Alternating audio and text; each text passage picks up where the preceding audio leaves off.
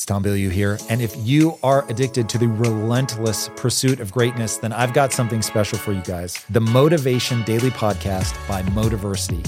It's your daily fix of motivation, inspiration, and wisdom featuring the best speeches and speakers on the planet. We cover it all.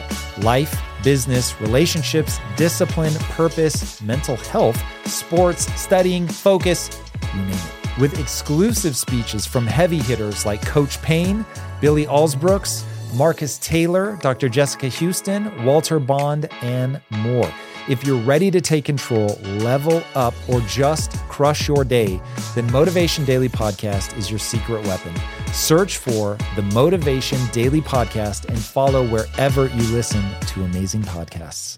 9 in 10 adults today have some component of metabolic illness. For the first time in human history, we have more overweight people walking the earth than underweight. And by and large, people are being taken down by these kinds of diseases of civilization, diseases that are essentially driven by being undernourished and overfed. Those three factors make those kinds of foods, particularly when they're all you have access to, a recipe for disaster.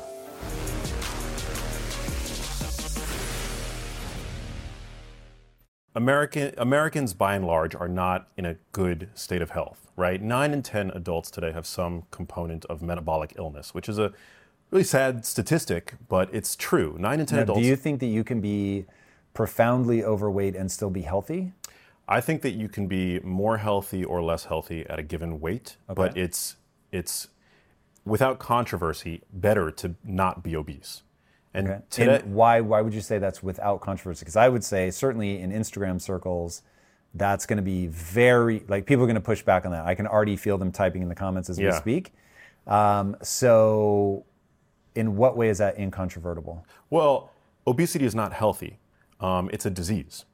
And I think today we have a number of different sort of voices that are coming at us that are trying to obfuscate the reality of the fact that obesity is a disease. Now, it is associated with the onset or worsening of non-communicable chronic conditions like type 2 diabetes. Your risk for developing type 2 diabetes is dramatically higher if you're obese. Cardiovascular disease, it's not good for your joints. It's an inflammatory condition. Neurodegenerative disease. So it's by and large not healthy. That being said, I think it's a positive thing that we're seeing people at different stages on their fitness journey today. But to point to somebody who is obese and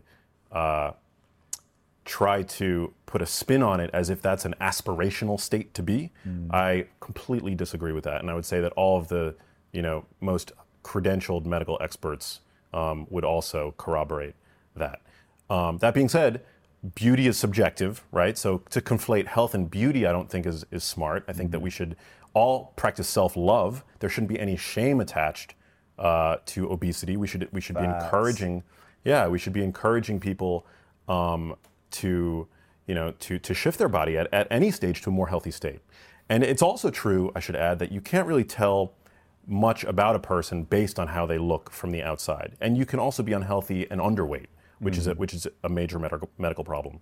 But today, for the first time in human history, we have more overweight people walking the earth than underweight. And by and large, people are being taken down by these kinds of diseases of civilization, diseases that are essentially driven by being undernourished and overfed.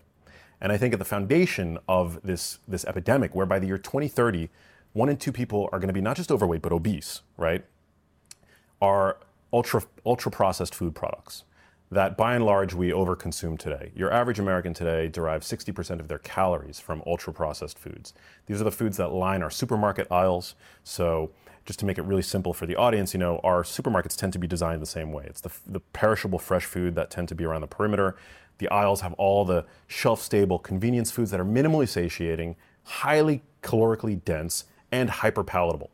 So those three factors make those kinds of foods, particularly when they're all you have access to, a recipe for disaster. And so it's driving disease, I think, in a major way. And when it comes to the kinds of things that people should learn how to identify and thus avoid, I think we have to all be more mindful of the added sugar epidemic. Added sugar is insidious today. It's in everything. It's in sauces. It's in coffee beverages, right? We go to coffee chains for a cup of coffee. We end up drinking dessert. Your average person today is consuming 77 grams of added sugar every single day. So just to visualize Define that. added sugar. So this is sugar for which we have no biological necessity, no biological need. It's the sugar that food manufacturers are pumping into these ultra-processed food products. But is there some amount of sugar in that product that's not considered added sugar, or every gram of sugar in that is added sugar? Yeah, if you were to look at the nutrition facts label of an apple, it would say 0 grams of added sugar. But an apple, a Honeycrisp apple, has about 24 grams of sugar in it. It's not added. Right. But the sugar in an apple, for example, is bound to the food matrix, which includes fiber, it includes polyphenols, lots of water, so it's highly self-limiting. And that's not the case with these ultra-processed food products. We don't tire of eating them. There was a seminal study published in 2018, funded by the NIH, that showed us when you give adults access to an ultra-processed food diet and you tell them to basically eat until you're full, eat until you're satisfied, they end up eating to a calorie surplus of about 500 additional calories.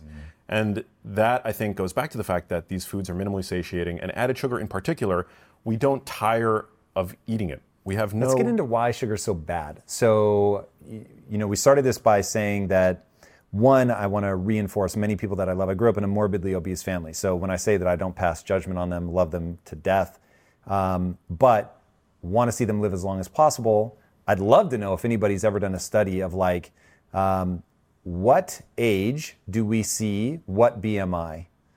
Because I'm guessing that as you get older, the BMI just starts dropping until you don't see obese 90-year-olds, right? Yeah, that's true. So it's really, there's something fascinating there in terms of what it does to longevity.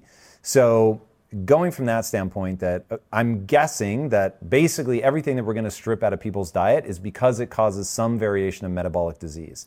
We're making the base assumption that our North Star is longevity, health span, and call it performance. Yeah. Yes? Yeah. Okay, so if we're knowing that we're marching towards that, and sugar is the first thing that we strip out, give it to me at a biological level. Why are we stripping sugar? What's it doing metabolically that's going to really ruin our ability to live for a long time in a healthy way and at high performance? Well, I think that the perception around sugar has sort of evolved, which is a very positive thing. I don't necessarily think that a little bit here and there is toxic in any sense. I don't think that sugar is the sole smoking gun for the obesity crisis. There's nothing inherently fattening about sugar. What? But it's, yeah, I mean, well... You mean the dose makes the poison, or...? I would say that the reason why sugar plays a role, added sugar plays a role in the obesity epidemic, is because we don't tire of consuming it, and its addition to ultra-processed food products contribute to the characteristic known as hyperpalatability. Mm-hmm. So it makes those foods prone to overconsumption. All right, is hyperpalatability the problem, or is there another mechanism that kicks in? So here's a theory, I forget exactly who put this forth, but basically, hey, fruit comes around in the fall. Mm-hmm. Fructose is designed to make you fat. It basically makes mitochondria less efficient on purpose. You start kicking off all of this, basically you're wasting energy, raising your body temperature, uncoupling something, and it lets off heat. And you're doing all of that in conjunction with making your cells more insulin resistant, so that you're basically storing more of the glucose in your bloodstream, so it's not basically getting out of your body or even getting shoved into your fat cells, because you want to keep your fat cells the way that they are. You even want to store some of the glucose in the bloodstream. Yeah. And you're doing all of that, trying to give your body the signal to store. And the reason that worked from a longevity standpoint is you were more likely to survive the winter. Yes. And so you've got sugar not only as a hyperpalatability thing, but that it's also a signaling molecule telling your body winter is coming, store this shit up. Yeah. Yeah. No, it's true. So we have to kind of reconcile two truths here. So the first truth is that sugar, when sugar is present in the blood, when our blood sugar becomes elevated, it tells our pancreas basically to secrete the hormone insulin, which is the fat storage hormone.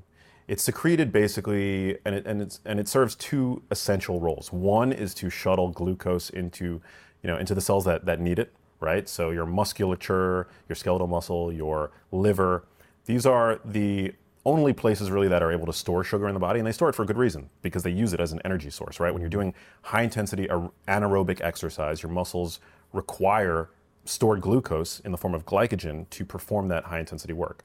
The second function that insulin serves is it gets the sugar out of your blood, because when your blood sugar is chronically elevated, that's toxic. It's actually glucotoxic. We know that chronically elevated blood sugar damages your blood vessels, it glycates your red blood cells, right? That's something that you can measure with a test called the hemoglobin A1C. And insulin also turns your fat cells into a one-way valve. So it prevents lipolysis, which is the release of free fatty acids from your fat tissue, basically. And that does serve a purpose of helping to partition energy, so that when sugar is available, our muscles are burning sugar as opposed to burning fat. So it does block the burning of fat. However, if your body is in a calorie deficit, it knows that you've got energy stored in your fat tissue, and so it's going to be able to circumvent the fact that insulin typically acts like a one-way valve on your fat cells. So when insulin is elevated, calories can flow into the fat cell, but they can't flow out. But again, if your body is starving for energy, if you're in a calorie deficit, insulin is going to come down, and those calories are going to be released anyway. So I think even if you have glucose in your bloodstream. Yeah, I mean, look at bodybuilders who eat massive amounts of carbohydrates while in a calorie deficit. They are still able to get shredded, right? So insulin, you need elevated insulin to store fat. But if you're in an energy deficit, your body is going to be able to draw those calories regardless. Right. So now then let's look at other qualities of sugar. So I hear a lot of calories a calorie, and hey, look at the Twinkie guy ends up losing fat. Get it, you just explained why. But if my cells are made of the things that I eat, am I really, by doing a Twinkie diet or something like that, where I'm eating, different oils, I'm eating trans fats, whatever, am I doing damage to my body at a cellular level that might not be detectable from just looking at me and seeing that I'm either in shape or not in shape? Yeah, so I don't want people to think that I'm promoting a high sugar diet, because again, sugar, it's got this hyperpalatable quality. Also, thanks to really robust meta-analyses, we see that healthy individuals who are on high glycemic index diets, so diets that are very sugary, right? Diets that contain a lot of refined grain products, are at increased risk of developing type 2 diabetes. So we know that chronic elevations of blood sugar, even if you're young and healthy, is not good. It's not good to your metabolic system. It glycates the proteins in your body. And I have this hypothesis that it's really lifetime exposure of glucose that over the long term is damaging. And lifetime exposure basically implies the area under the curve of all of the glycemic excursions that your body has seen over the years, right? So I think that's one reason to reduce glycemic variability. Also, we know that when we ingest a high sugar bolus, it tends to drop our blood sugar, because again, insulin, it removes sugar from the blood. But the way that it works, the pancreas is not an instrument of precision. It functions more like a blunt tool. So for somebody that's eating a lot of sugar, it actually can send your blood sugar below baseline, which can trigger anxiety in people who are prone to it. It can leave you feeling hangry, right? Consuming lots of sugar also, outside of the conversation regarding weight, which again is ultimately dictated by energy balance, consuming a high sugar bolus can also elevate your blood pressure, which we know is a risk factor for neurodegeneration. We've seen that one high sugar bolus, about 75 grams of sugar, can cause your systolic blood pressure to elevate for 2 hours post-ingestion, which is no bueno. We've also seen that a high sugar bolus can reduce testosterone by about 25%, which also persists for 2 hours. Yeah. Why? Any guesses why we'd have an evolutionary response to sugar that lowers our testosterone? That's a good question. I'm not sure, although I would, I think that when we see an onslaught of sugar in the blood, particularly in these clinical studies, they're using these sugary beverages oftentimes from what are called oral glucose tolerance tests. A hunter-gatherer would have never had access to that kind of rapidly digested sugar deluge, right? Because we would have had fruit, and our fruit as hunter-gatherers would have been a fraction as sweet as they are today. But the notion of fruit juice or a sugary, 75-gram glucose beverage, for example, didn't exist. So I think what it does is it sends our body into a stress state. And so that's, I think, one of the reasons why we see the elevation of blood pressure. And I would also assume because stress can reduce testosterone, I would guess that that's one of the mechanisms there as well. So that's really interesting. Yeah, it's. We are seeing a decline in testosterone among. That's in general, though. In general. Yeah. I've always assumed that's multifactorial. That's poor diet. That's adding on weight. That's some of the societal things that are happening. That's BPA. All of the above. Yeah, it's like a big. Well, all of the above. But as I mentioned in that study where they saw a 25. When it comes to platforms that will help you run a business, there is no shortage of options on the market. But if you want to use the best, most advanced, and most efficient platform out there, you need to be using Shopify. For whatever and wherever you want to sell, from launching to going international, Shopify is the global commerce platform that will help you grow at every stage of your business. With award-winning customer service, the internet's highest converting checkout page, and a suite of integrated AI tools, Shopify is your all-in-one platform to quickly and efficiently take your business to the next level. I love everything about Shopify because it makes it so easy to start, run, and grow a business. Shopify powers more than 10% of all US e-commerce because businesses that want to grow quickly use Shopify. Sign up for a $1 per month trial at shopify.com/impact, all lowercase. Again, go to shopify.com/impact right now to grow your business no matter what stage you're in. Shopify.com/impact. In today's highly unpredictable and rapidly changing world, the smartest move you can make from a financial standpoint is to actually understand how money works and how markets move. Because if you want to have any chance of investing your money wisely and growing your financial portfolio, you have to make a profit. And the only way that you're going to do that is either by setting and forgetting or actually understanding what's going on at a macro level. So whether you're a seasoned investor or someone looking for extra guidance, today's sponsor, Yahoo Finance, has got you covered with all the tools, data, and news that you need in one place to grow your knowledge base around what is happening in the world of finance and to make sure that you have the right goals and you're executing well.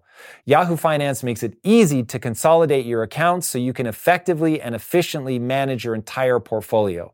Personally, I love how straightforward their platform is to use. It is very simple to get the information that I need, and Impact Theory's own chief financial officer is exactly the same, spending time helping me frame exactly what is going on from a global perspective so that I'm making the smartest decisions that I can. I definitely recommend that you check out Yahoo Finance for comprehensive financial news and analysis. Visit the incredible brand that so many great investors use at yahoofinance.com. It's the #1 financial destination, yahoofinance.com. Once again, guys, head there now, yahoofinance.com.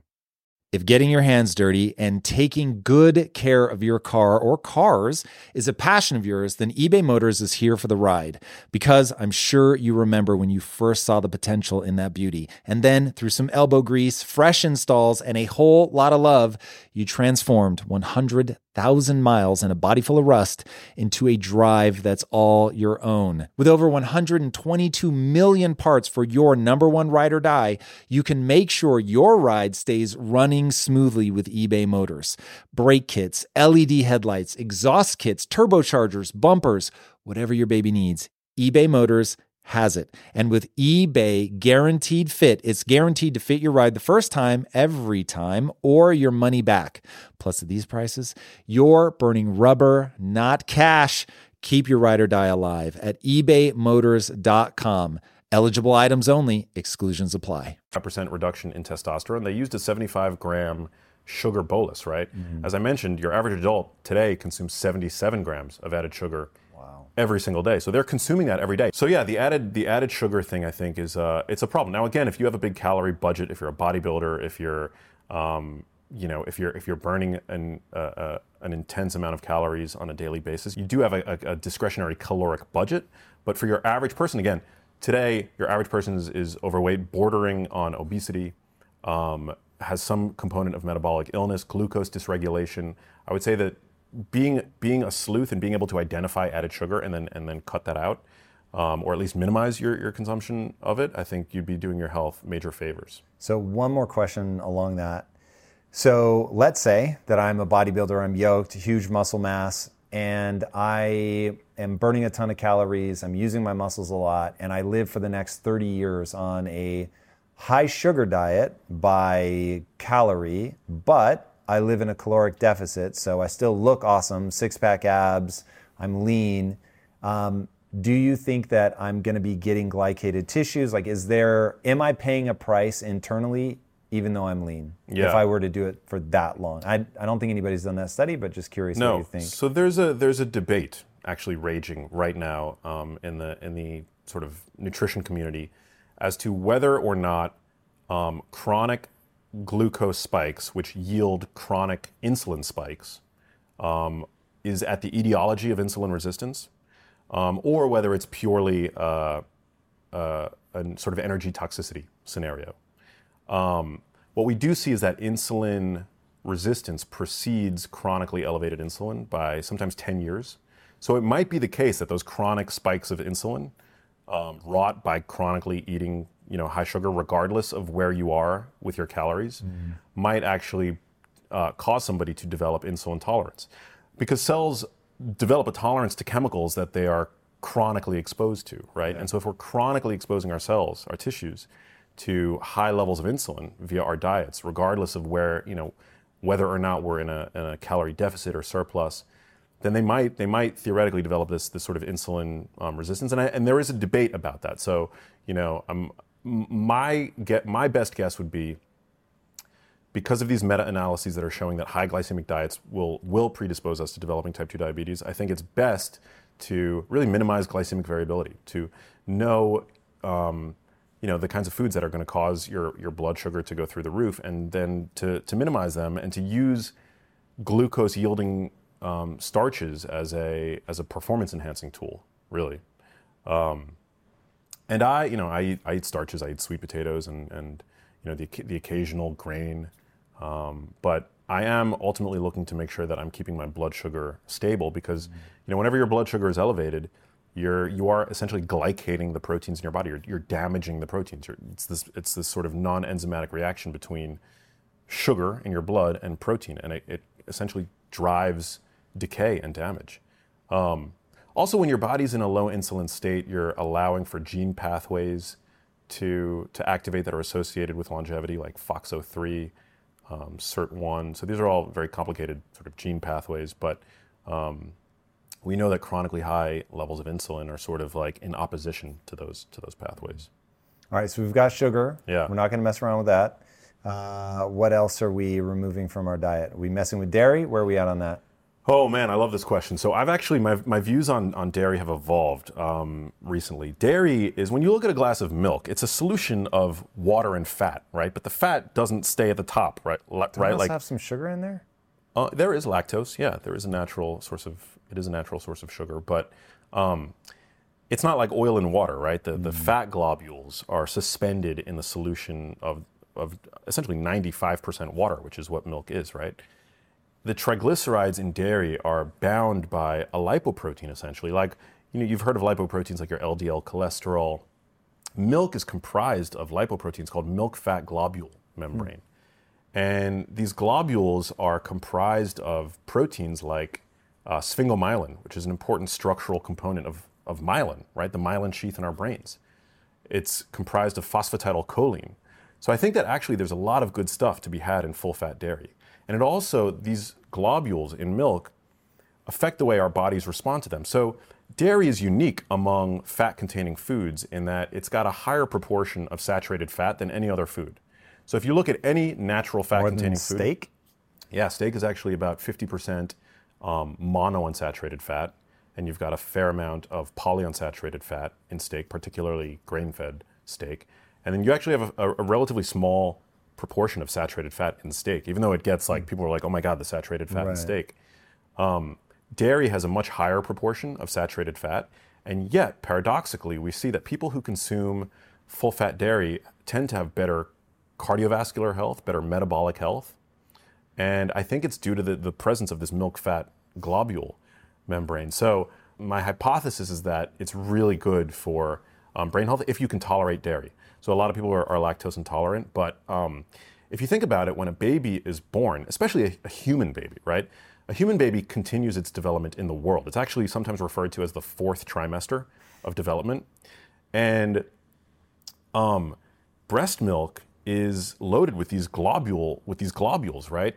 That must be there at least in some way to support the development of the brain, which is undergoing rapid organization and growth during the time in which a baby is feeding, right? So I've become a big fan of full-fat dairy. I think it's a great food, but I will offer the caveat, and this is another area with regard to dairy where my views have evolved, and we could also even perhaps call this a food that I would recommend avoiding for some.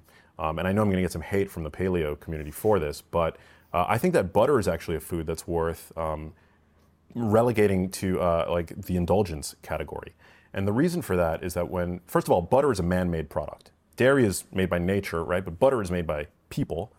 And when you churn cream, you disrupt the milk-fat globule membrane. So this is one of the reasons why if you melt butter and you put it in some water, it floats to the top. So that globule membrane has been disrupted.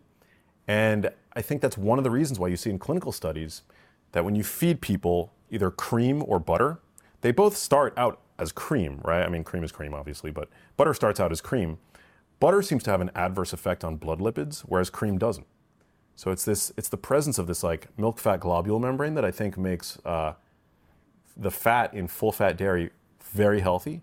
But its disruption, I think, is what can lead to a sort of adverse lipid response in some to butter. When you say an adverse lipid response, you're saying I eat the butter and it changes the composition or the amount of the lipids in my blood? Yes, so like it'll raise like LDL cholesterol. And actually the mechanism by which saturated fat raises LDL is quite interesting.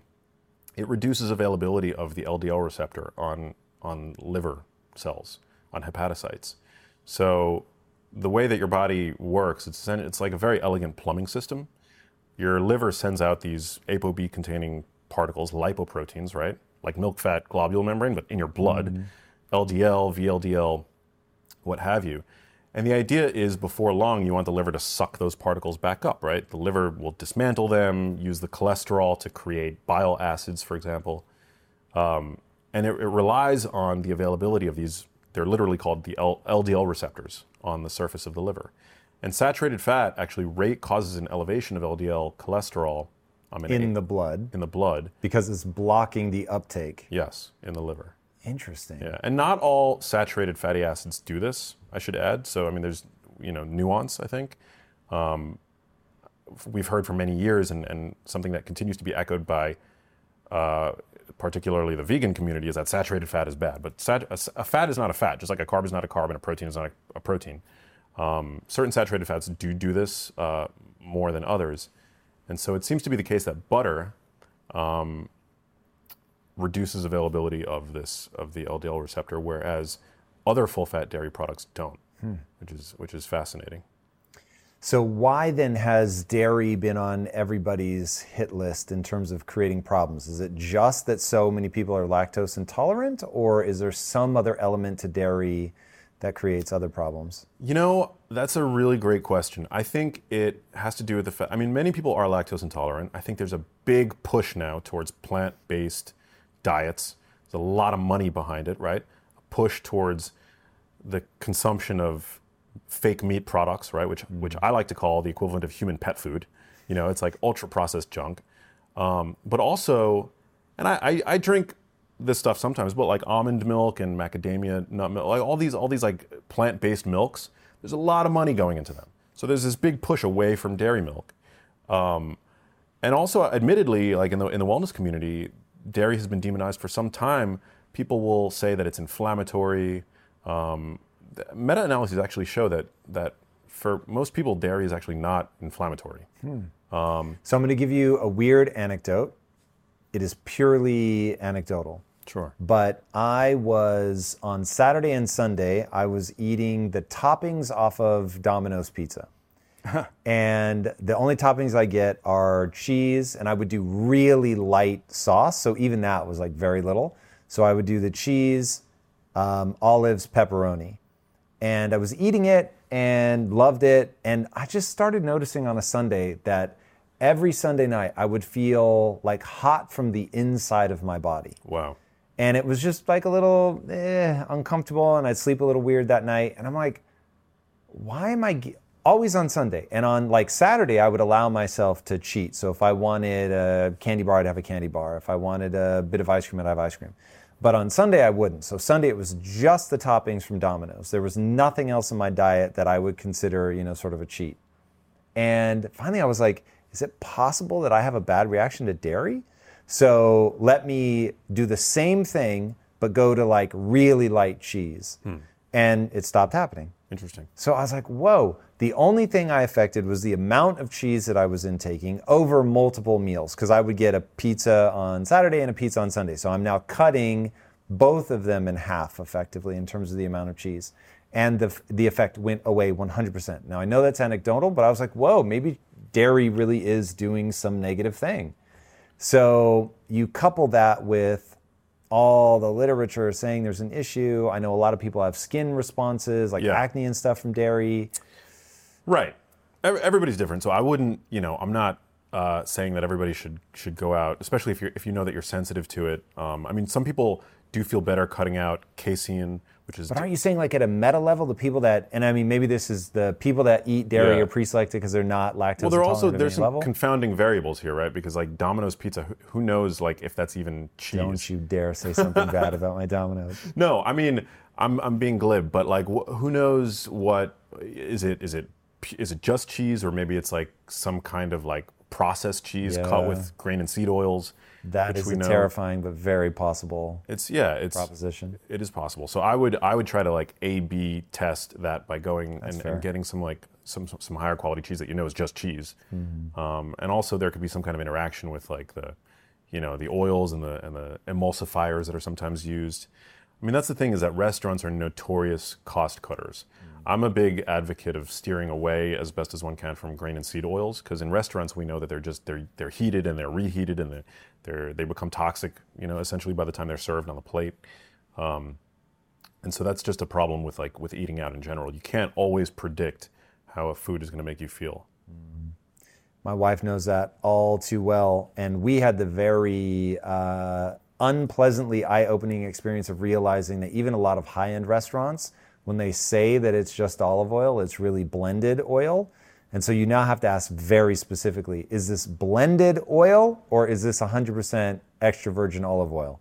The servers will never know. They always go back and ask the chef, and then they're always as surprised as anybody else and say, "Oh my God, I didn't realize, but this actually is blended oil." Yeah, we're like, "Whoa." Yeah. So, and that just absolutely ruins Lisa's stomach. So. Oh yeah, it's bad. I mean, this is controversial too. There is, within the nutritional and medical orthodoxy, there is still a major push towards these ultra refined, bleached, and deodorized grain and seed oils, which to me are such low quality food. I mean, just from a food quality standpoint alone. And give me some of the, are we talking canola oil here? Like what's the, not necessarily name brand, but like what's the type of thing I'm pulling off the shelf? So canola oil is probably, and I'm not an advocate for the consumption of canola oil, but it's probably the best of the gaggle. Really? Because it's got a higher proportion of monounsaturated fat, which is chemically quite stable. I'm not advocating for it. I personally avoid it. But why do you avoid it if it's... Well, because it's in that category of refined, bleached, and deodorized grain and seed oil. So canola oil, corn oil, soybean oil. So it's offensive, but the least offensive. Right. Okay. Is how I would. So I get then what makes it offensive. What makes it the least offensive? Well, one of the major problems with these grain and seed oils is that they have a very high proportion of what's called polyunsaturated fatty acids, PUFAs for short. And PUFAs are not in any way dangerous, right? They're found in all fat-containing foods contain some proportion of PUFAs, right? So grass-fed beef has PUFAs in it. Wild fatty fish has PUFAs in it. Avocados have some proportion of PUFAs in it. The issue is that in whole foods, those PUFAs, which are very delicate and damage-prone, they're prone to a form of chemical disfigurement called oxidation. They're protected in whole foods by the antioxidants that nature has packaged them with, right? Nature thought ahead. Nature was like, these fats are very delicate, they're very damage-prone. Let's bundle foods that contain these polyunsaturated fats in any significant quantity with vitamin E, which is one of the most important fat-soluble antioxidants in nature, right? The issue with grain and seed oils is that, A, these fats are rich in polyunsaturated fats, which are very delicate and damage-prone, and whether it's via heat or mechanical or chemical extraction, they're subject to forces that accelerate this oxidative process, right? Light, heat, and oxygen all catalyze and accelerate this oxidative process, and they're stripped of the antioxidants that in whole foods would protect them. So the reason why I would say that canola oil is, maybe the best of the worst is that it's got a lower proportion of these polyunsaturated fats. On the other hand, it's got a higher proportion of omega-3 fats, which are actually more delicate and damage-prone than omega-6 fats. Mm-hmm. So I'm not, again, advocating for their consumption, but it's got a higher proportion of monounsaturated fat, which monounsaturated means it only contains one double bond, which means that under normal circumstances, it's actually quite chemically stable. That monounsaturated fat is the primary fatty acid found in extra virgin olive oil. It's also found in abundance in grass-fed beef and wild salmon and the like. But all of these grain and seed oils, whether we're talking about canola oil, soybean oil, grapeseed oil is probably the worst because it's about, I believe, 80 to 90% polyunsaturated fat. During the production chain, they all undergo a step called deodorization, which is the food industry's equivalent of the Witness Protection Program. It takes these oils, which would otherwise contain really bitter flavors, noxious aromas that consumers wouldn't want, right? And it absolves them of any character. That's the deodorization step. Now, the issue is that step creates a small but significant amount of trans fats, which we know there's no safe level of trans fat consumption. I mean, the FDA banned their most common occurrence, the partially hydrogenated fats. As someone who is constantly learning new information and skills, I've found some tricks to most effectively and efficiently retain and remember that information. And one of the keys to this process is actively engaging with the content. You have to use it. And when it comes to learning a new language, the most efficient app out there is Babbel. With Babbel's revolutionary conversation-based approach, learning a new language is both efficient and effective. With quick 10-minute lessons rooted in real-life situations, you can start actually speaking a new language in as little as 3 weeks. Take it from somebody who has struggled mightily to learn Greek to impress my beloved wife and my in-laws. I really wish Babbel had existed back then. It would have helped so much. So I highly encourage you guys to check out Babbel today and take advantage of the special deal for Impact Theory listeners. Right now, get 55% off your Babbel subscription at babbel.com/Impact Theory. Get 55% off at babbel.com/Impact Theory, and that's spelled BABBEL.com. Again, /Impact Theory. Rules and restrictions may apply. If you strive to perform your best in life, bringing your energy and abilities into everything you do, then it only makes sense that you would want to be out on the road with that same power, agility, and performance that everyone expects from you. And there's no better option than the most desirable, advanced, and dynamically capable SUV yet, the third generation Range Rover Sport. You guys know I love staying on the cutting edge with technology, and the Range Rover Sport's cabin features advanced technologies such as active noise cancellation and cabin air purification, a must, offering you and your family and friends new levels of comfort and refinement while traveling. The Range Rover Sport provides an instinctive drive with engaging on-road dynamics and redefines sporting luxury for the power, agility, and performance you demand in every area of your life. Explore the Range Rover Sport at LandRoverUSA.com. That's LandRoverUSA.com. USA.com. It's Tom Bilyeu here. And if you are addicted to the relentless pursuit of greatness, then I've got something special for you guys. The Motivation Daily Podcast by Motiversity. It's your daily fix of motivation, inspiration, and wisdom featuring the best speeches and speakers on the planet. We cover it all. Life, business, relationships, discipline, purpose, mental health, sports, studying, focus, you name it. With exclusive speeches from heavy hitters like Coach Payne, Billy Alsbrooks, Marcus Taylor, Dr. Jessica Houston, Walter Bond, and more. If you're ready to take control, level up, or just crush your day, then Motivation Daily Podcast is your secret weapon. Search for the Motivation Daily Podcast and follow wherever you listen to amazing podcasts. Why is that? So my understanding, and it's probably a super layperson's understanding of trans fats, is that basically the bonds in it become rigid. So it's normally the fat molecule is quite squishy and it becomes rigid. And then when you uptake that into your body and you use those fat cells to make your own cell membranes, you're using these rigid, brittle fat cells, and so it makes the actual membrane on your own cells brittle and rigid. Is that more actually rigid? What's happening? Yeah, I mean that's what happens when once those fats have been integrated into the phospholipid bilayer, which is what it's called, which is how those fats sort of orient themselves within the cell membrane. But it comes down to the double bonds and the fact that they are electrochemically unstable. And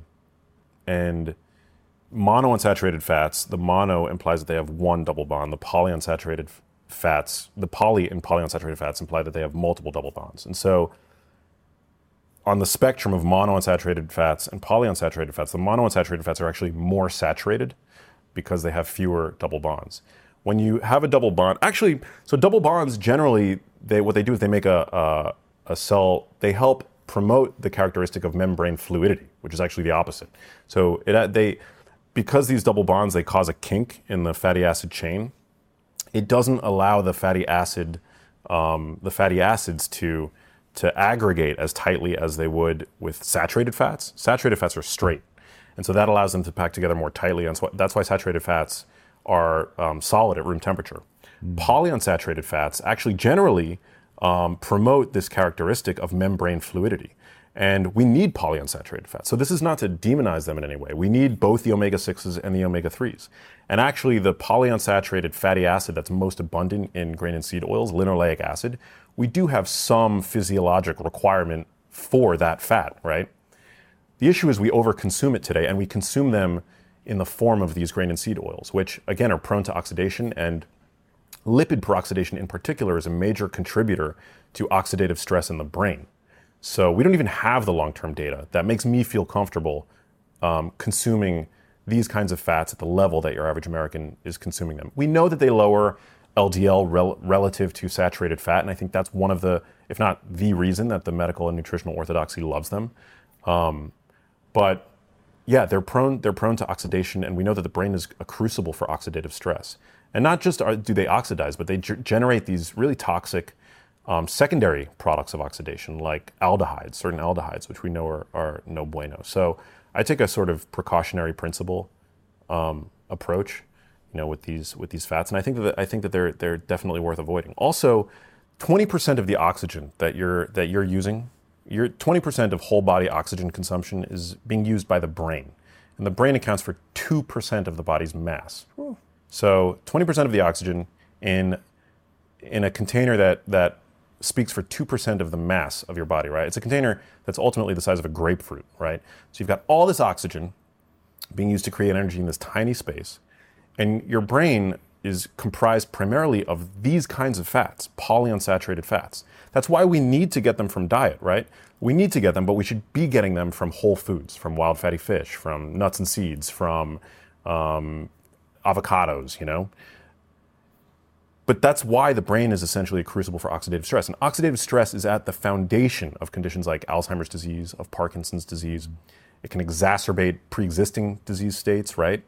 So it's a big problem. And I'm not going to say that we have all the data to say that these seed oils are the smoking gun with conditions like Alzheimer's disease. By the way, these are multifactorial conditions. So, I don't want to scare people into thinking that these oils are the cause of those conditions. And we honestly don't have that data to say even that they are with absolute certainty that they are causally related. That's the hypothesis, but I don't think that we will ever have that kind of data. That's sort of my plea to people, right? And the medical orthodox is what?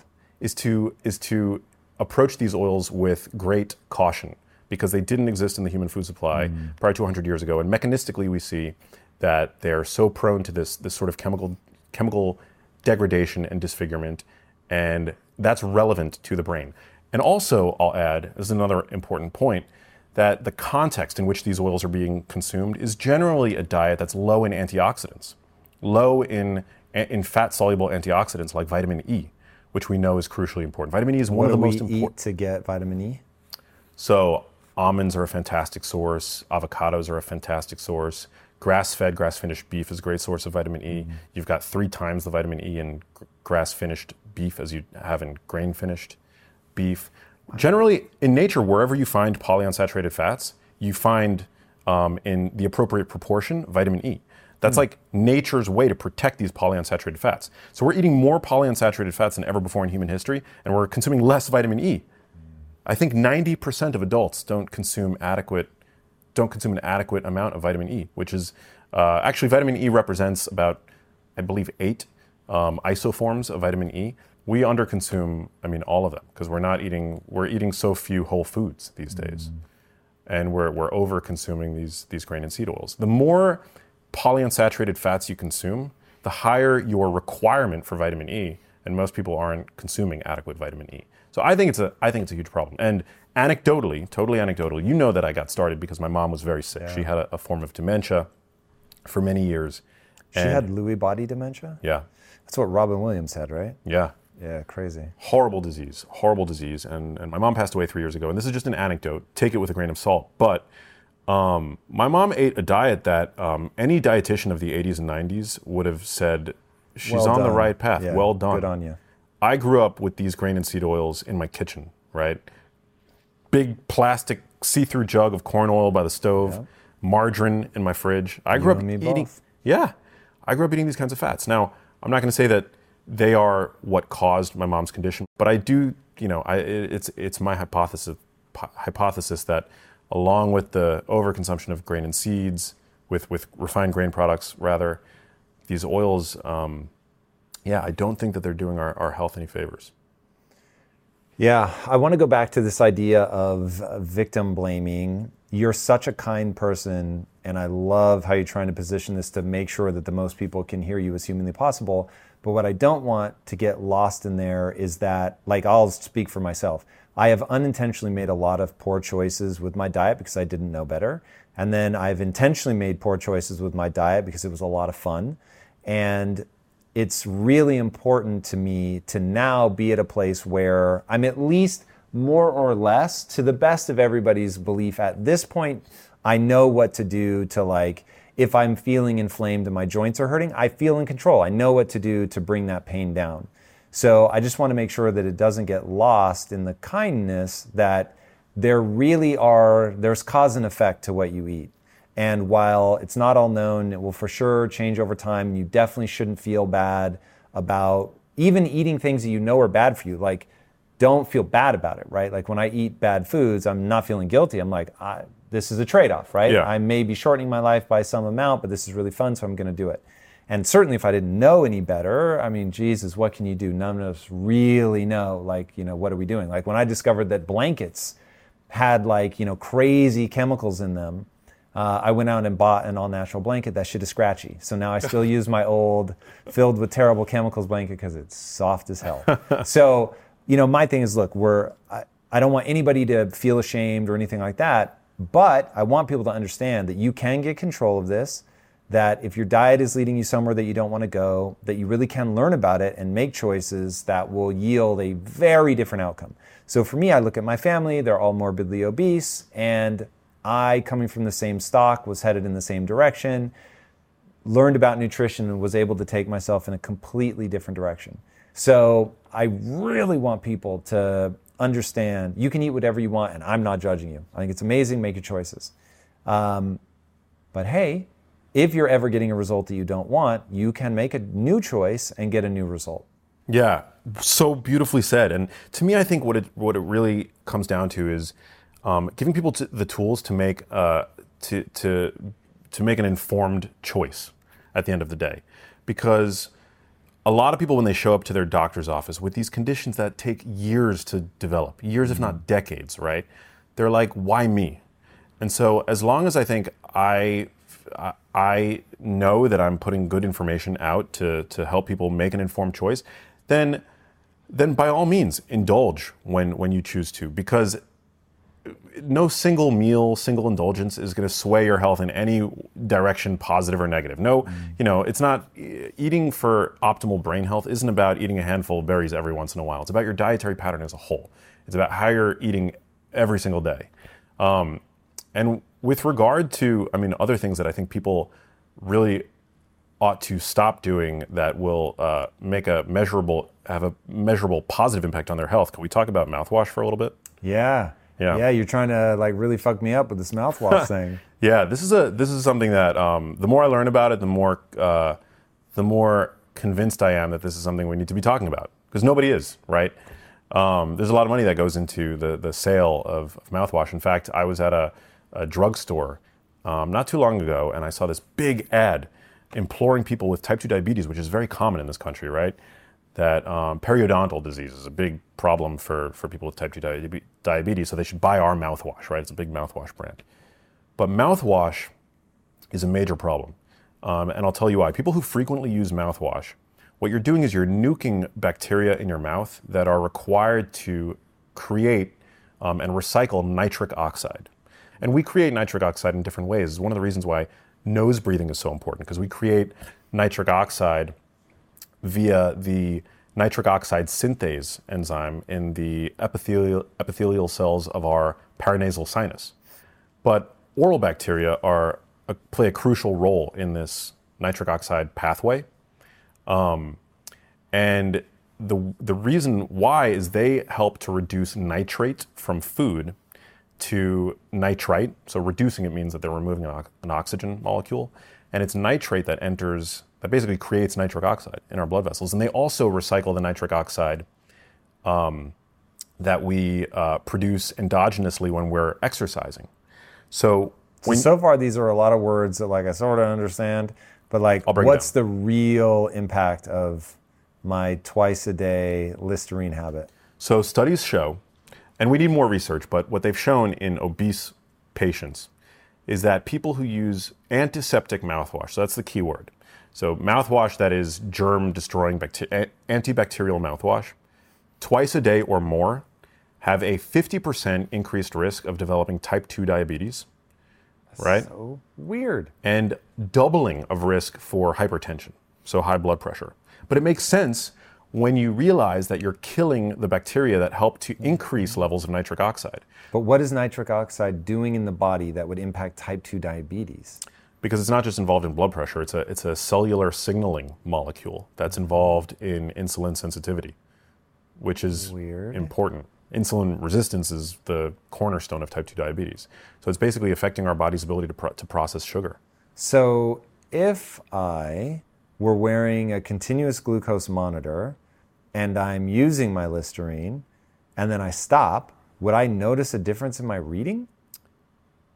If you're wearing a continuous glucose monitor and you stop, you could potentially see if this bears out, right? Because these are correlational studies. Sure. But if this is borne out, you would potentially see an improvement in your body's ability to partition sugar if you cut out. But here's the thing, is that just one use can increase your blood pressure. And also, they've shown, and this was a randomized control trial, they've shown that using antiseptic mouthwash after a workout, so we know that exercise is as powerful as medicine for helping to normalize our blood pressure. Yep. They found that using mouthwash after exercise negates, to a large degree, the antihypertensive effects of exercise. So it basically negates one of the most important benefits of exercise. Using mouthwash after a workout. So the take home is don't use antiseptic mouthwash after a workout. Now the type of mouthwash that they use in that study is called chlorhexidine, which is I believe it's a prescription only antiseptic mouthwash, but I would not regularly use an alcohol-based mouthwash for that reason, because you're basically nuking the bacteria. You wouldn't take an antibiotic every day. We know that we've overused antibacterial hand soap. So who in their right mind would think that it makes sense to sterilize the oral cavity every single day? You're supposed to have bacteria in your mouth. Yeah, but like my mouth literally tastes better if I do Listerine. Even because there are days where I'll just brush my teeth and I forget, or I'm traveling and so I only have toothpaste. I don't have the Listerine. Yeah. And I'm like, I notice. Well, the increased risk was seen for people who use it twice or more per day. So, I mean, you could hypothetically use it once a day if you wanted, but I personally wouldn't. I would tongue scrape, which is a great way to freshen up the mouth. Like with your toothbrush? Yeah, you could do that. You could brush your tongue. How else flossing. Do you do it? Well, there are actual like these medical tongue scraping really things that you can buy. Yeah, because a lot of the bad breath bacteria, it aggregates on the tongue. But yeah, I mean, I think like flossing regularly. I mean, it blows my mind that there are people that don't. We're getting way off topic, but like, it blows my mind that there are people that don't floss. Like, all I need to do is floss once and see what I'm pulling out of my teeth, and that to me is like, I floss now twice a day. I also, brush. I think that fluoride has antiseptic properties, so I personally use a fluoride-free toothpaste. I use toothpaste with hydroxyapatite, which is actually fairly common in Japan. There are studies that suggest that it's as good at helping to remineralize teeth as fluoride. So I use and hydroxyapatite is a natural component of bone and teeth. So there's no sort of antiseptic quality of nanohydroxyapatite. So I floss, I brush, and then I eat an evolutionarily appropriate diet. I cut out the refined grain products, which we know are easily retained by oral bacteria and are highly cariogenic. I actually talk about this in Genius Kitchen. Cariogenic? Yeah, they promote the formation of caries, which is the medical way of saying cavities. Got it. Yeah, they promote the growth of Streptococcus mutans, which is the primary cavity-causing bacteria in the mouth. Huh. But the problem with rinsing with antiseptic mouthwash is you're nuking the bad bacteria, but you're also nuking the good bacteria. Right. The bacteria that help to break down nitrate in our foods, like beets and arugula, right? Beets and arugula, we know, are rich in nitrates, but if you're regularly rinsing your mouth with antiseptic mouthwash, you're basically disallowing the ability of your food to have a cardioprotective effect, right? Like, you could be eating all the beets and arugula you want, but if you're destroying the bacteria in your mouth that are required to reduce the nitrate that those foods contain to nitrite, you're basically like, you're wasting your money and you're wasting your effort, because we rely on oral bacteria to derive maximum benefit from those foods. Right. All right, super interesting. Now let's get into what are the things that we should be adding. I like your take on meat. I've really tried to go plant forward. So there's a guy here on the team who has a really big percentage gap between his chronological age and his biological age. So I was like, what do you do? And he had been vegan for years. So I was like, all right, let's do this. And he gave me this concoction to make in the morning. It's largely fruit though. And I was like, there's no way you're gonna die. Like, when I first saw him eating it, I was like, bro, like that, there's no way that's good for you. And his body composition, of course, he's very, very skinny. He has a hard time putting on weight. So I was like, is he like skinny fat? And so anyway, let me try this. Wearing my continuous glucose monitor, I eat this thing. Now, if you eat it slowly, you go up to about 120, or I go up to about 120 and you stay. That's where he goes as well, 120 and he stays. If I eat it fast, I'll go all the way up to 150, which for me, that's like sort of red light high. It's pretty high. Yeah. So that is questionable, but my body composition did not go up. So I don't know if it's just depressing my calories and the overall caloric intake on the smoothie isn't very high. I don't know. But I don't feel great. And so I notice on days where I have it, I'm just meh. I don't know. It's not traumatic. It's not bad. It's not brain fog. It's nothing. If you were going to give like a sense of what's the qualia of your day, I would just say I'm off a little bit. I wouldn't be able to pinpoint it to it's not brain fog, it's not lack of energy. I don't know, just don't feel normal. Now, if I eat meat, I feel like $1,000,000. I'm ready to rock. So have you reverted your position then? Like, have you gone back to like a more inclusive... Oh, if I immediately, I do both, but there might be 3 or 4 days where I'll go and I won't have the smoothie. So on those days, I would say I feel normal because I always feel good because my diet's clean just year round. And when I have the smoothie, I feel a little bit off, but it's not catastrophic by any means. And for body composition reasons, sometimes I'll do the shake just because it does seem to help me stay tight, even though it's fruit, which I still can't wrap my head around how that's true. But it is. Certainly makes me feel fuller from a muscular standpoint. But yeah. So anyway, I keep trying to go plant forward. I'm never loving the way that I feel. There's a lot of dogma around like either moral reasons for needing to go plant forward, but I like the way that you had a take on meat in the book. I'd love for you to go into that. Why meat? Let's get into the weeds a little bit on amino acids. Yeah. Yeah, there's this, we talked about this push towards plant-based eating, and I think that it's great to include plants, right? I mean, we see that fruit and vegetable consumption is associated with reduced inflammation, with longevity, all these really positive things, right? Observationally, when we look at people's health and their meat consumption habits, people who consume more meat, just because meat has been demonized for so many decades at this point, people who consume more meat, and especially processed meat, they tend to have worse health outcomes. But that's because people who eat more meat tend to be more sedentary, they tend to smoke more. People who are vegan tend to be more health conscious, right? They tend to, or people that have plant-heavy diets, right? People who are, here's a good example of healthy user bias, right? Like if you were to look observationally at the population level at all the people in the U.S. who eat quinoa, and then you were to sort of rank them in terms of how much quinoa they're eating, right? I guarantee you would see that people who eat quinoa often have great health outcomes, right? Is it because of the quinoa or is it in spite of the quinoa, right? That's where we have to recognize. Because when you start eating quinoa, you're shopping at Erewhon. There you go. Yeah. The fact that you know how to pronounce quinoa is a good sign, right? That's a good sign, which most people wouldn't know how to pronounce quinoa, right? Especially if they're not health food shoppers or if they're or health conscious, for that matter. And so that's the limitation with, I think, epidemiology when it comes to teasing out the value or the health effect that meat can have, right? But when you look at what meat is, I mean, it's a pristine source of protein. It's the highest quality, highest biological value source of protein to be found in nature, right? We can look at the digestible, indispensable amino acid score, which is, the latest and greatest way of measuring protein digestibility. And we see that meat is consistently at the top. I mean, soy comes close, but eggs, whey protein, grass-fed beef, chicken, always at the top.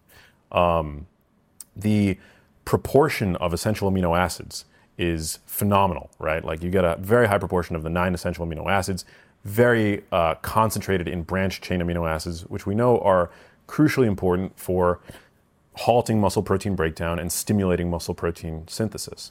We know that high protein foods, meat in particular, also tend to contain a lot of really important micronutrients that are typically underconsumed today in their most bioavailable form, I'll add. So, when you're getting micronutrients, whether it's B12 or iron or zinc from an animal-sourced food, those micronutrients are plug and play to your body, right? They don't have to undergo complex biochemical transformation that vary in their efficacy from person to person, right?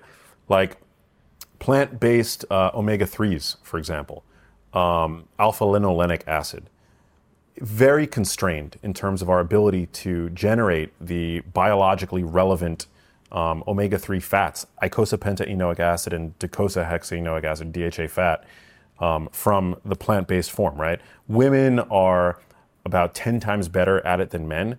Women, I think about 10% of the plant-based omega-3s that they ingest will get converted to DHA fat. It's thought that women have a higher ability to do this because of childbearing, right? But men, less than 1% of the plant-based omega-3s that we ingest actually get converted to DHA fat. So that's a miserable, statistic right there. Whereas the DHA fat that you ingest from wild salmon or from omega-3 enriched eggs, plug and play for the human body. And this is true for all of the, many of the micronutrients that you see in animal products. And they're without anti-nutrients that can potentially hinder their absorption. So I'm a big advocate of the consumption of meat. I think it's really important. And also, I'll add that there's this big issue of food access and food distribution in this country, right? You can go into almost any supermarket in this country and buy a pack of ground beef, right? And to me, that is going to be a much healthier dinner than boxed mac and cheese, right? You can go into any gas station almost and find canned tuna, right? Which is going to be a pristine source of protein, great source of minerals like selenium and such. And so I think we have to really be careful not to demonize these kinds of foods. Now, I'm not saying everybody should go out and become carnivores, right? That's not my approach. But I think we do need to get back to some sort of semblance of common sense when it comes to the kinds of foods that we know that humans have been eating since we've been human. Yeah, it's interesting watching some of the nature shows and seeing there are, take the pelican. A pelican will try to eat a cat. It's not like, we have this image of monkeys only eat, shoots and leaves. No. If they can get a hold of something, they will eat it. Nature's wild. Yeah, nature's wild. I think it's pretty clear from an evolutionary standpoint that humans are omnivores. And I like the idea of eat what you need to build. And so if you need to build muscle and, brain tissue and all that, well, then you're going to eat the things that are actually that. Versus eating a plant, which has those, amino acids for the most part, but not quite in the most available form. It's very interesting. Yeah, also, low-fat vegetarian diets are associated with reduced testosterone. It's not like plants don't have a potential downside, right? We have to talk about the fact that plants today grown, especially in the industrial plant agriculture system, harbor heavy metals. They are vehicles for herbicides and pesticides, which, I'm not saying that organic is better than conventional. I think there's a healthy debate on that. But yeah, I think it's about ultimately a balance of both. But protein, I think, is important. It's highly satiating. It assuages our hunger, I think, in a really powerful way, right? Which fat and carbs can't do. Again, the fact that high protein foods are a repository of other micronutrients, which we know are beneficial. I think it's really important. And there's this fear now, I think, around protein and longevity. And we know that people over 65 who eat higher levels of protein have increased longevity, reduced risk of cancer. And so yeah, I take a pretty firm stance on that. Eggs, for example, eggs are another food that you can go anywhere in this country, right? Food deserts, you'll be able to find eggs, right? They're not going to be the most pristine pasture-raised eggs that you and I might find in our local Whole Foods, for example, but they're still a health food. They're still a cognitive multivitamin, right? Egg yolks are incredible. So yeah, I'm really against the sort of fear-mongering around this. Is there product. such a thing as too many eggs? Ate a lot of eggs. Yeah. A lot. There's dietary cholesterol we now know has very little long-term effect on serum cholesterol. There might be an acute effect because when you eat more cholesterol, when you through your diet ingest more cholesterol, your liver is going to create less of it. When you ingest less, your liver is going to create more. So the body wants homeostasis, right?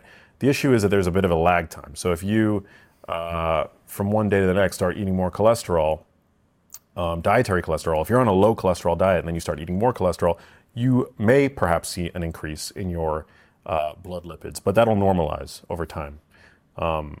The key sort of needle mover on cholesterol tends to be certain saturated fatty acids, and we talked sort of about this, but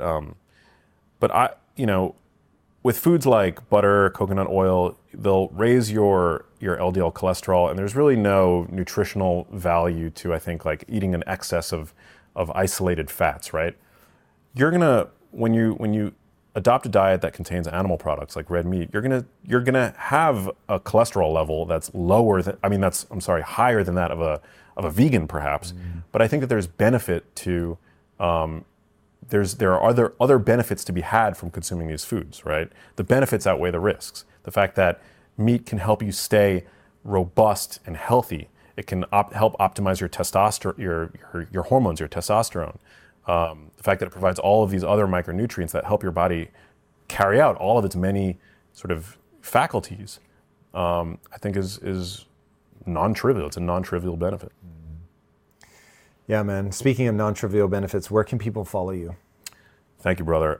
So I'm very active on Instagram at Max Lugavere. I host my own podcast called The Genius Life. You do. Yeah, you've been on it. Love to get you back. It's called The Genius Life. And my new book, Genius Kitchen, is out now wherever you get your books. So awesome. All right, guys. Your health is everything. Please take it seriously. Get it right. This guy does it right. You will definitely want to pick up the book. He's got multiple books, all of which will lead you to a lifestyle that you will never regret getting into. And speaking of things you will never regret, if you haven't already, be sure to subscribe. And until next time, my friends, be legendary. Take care. Peace.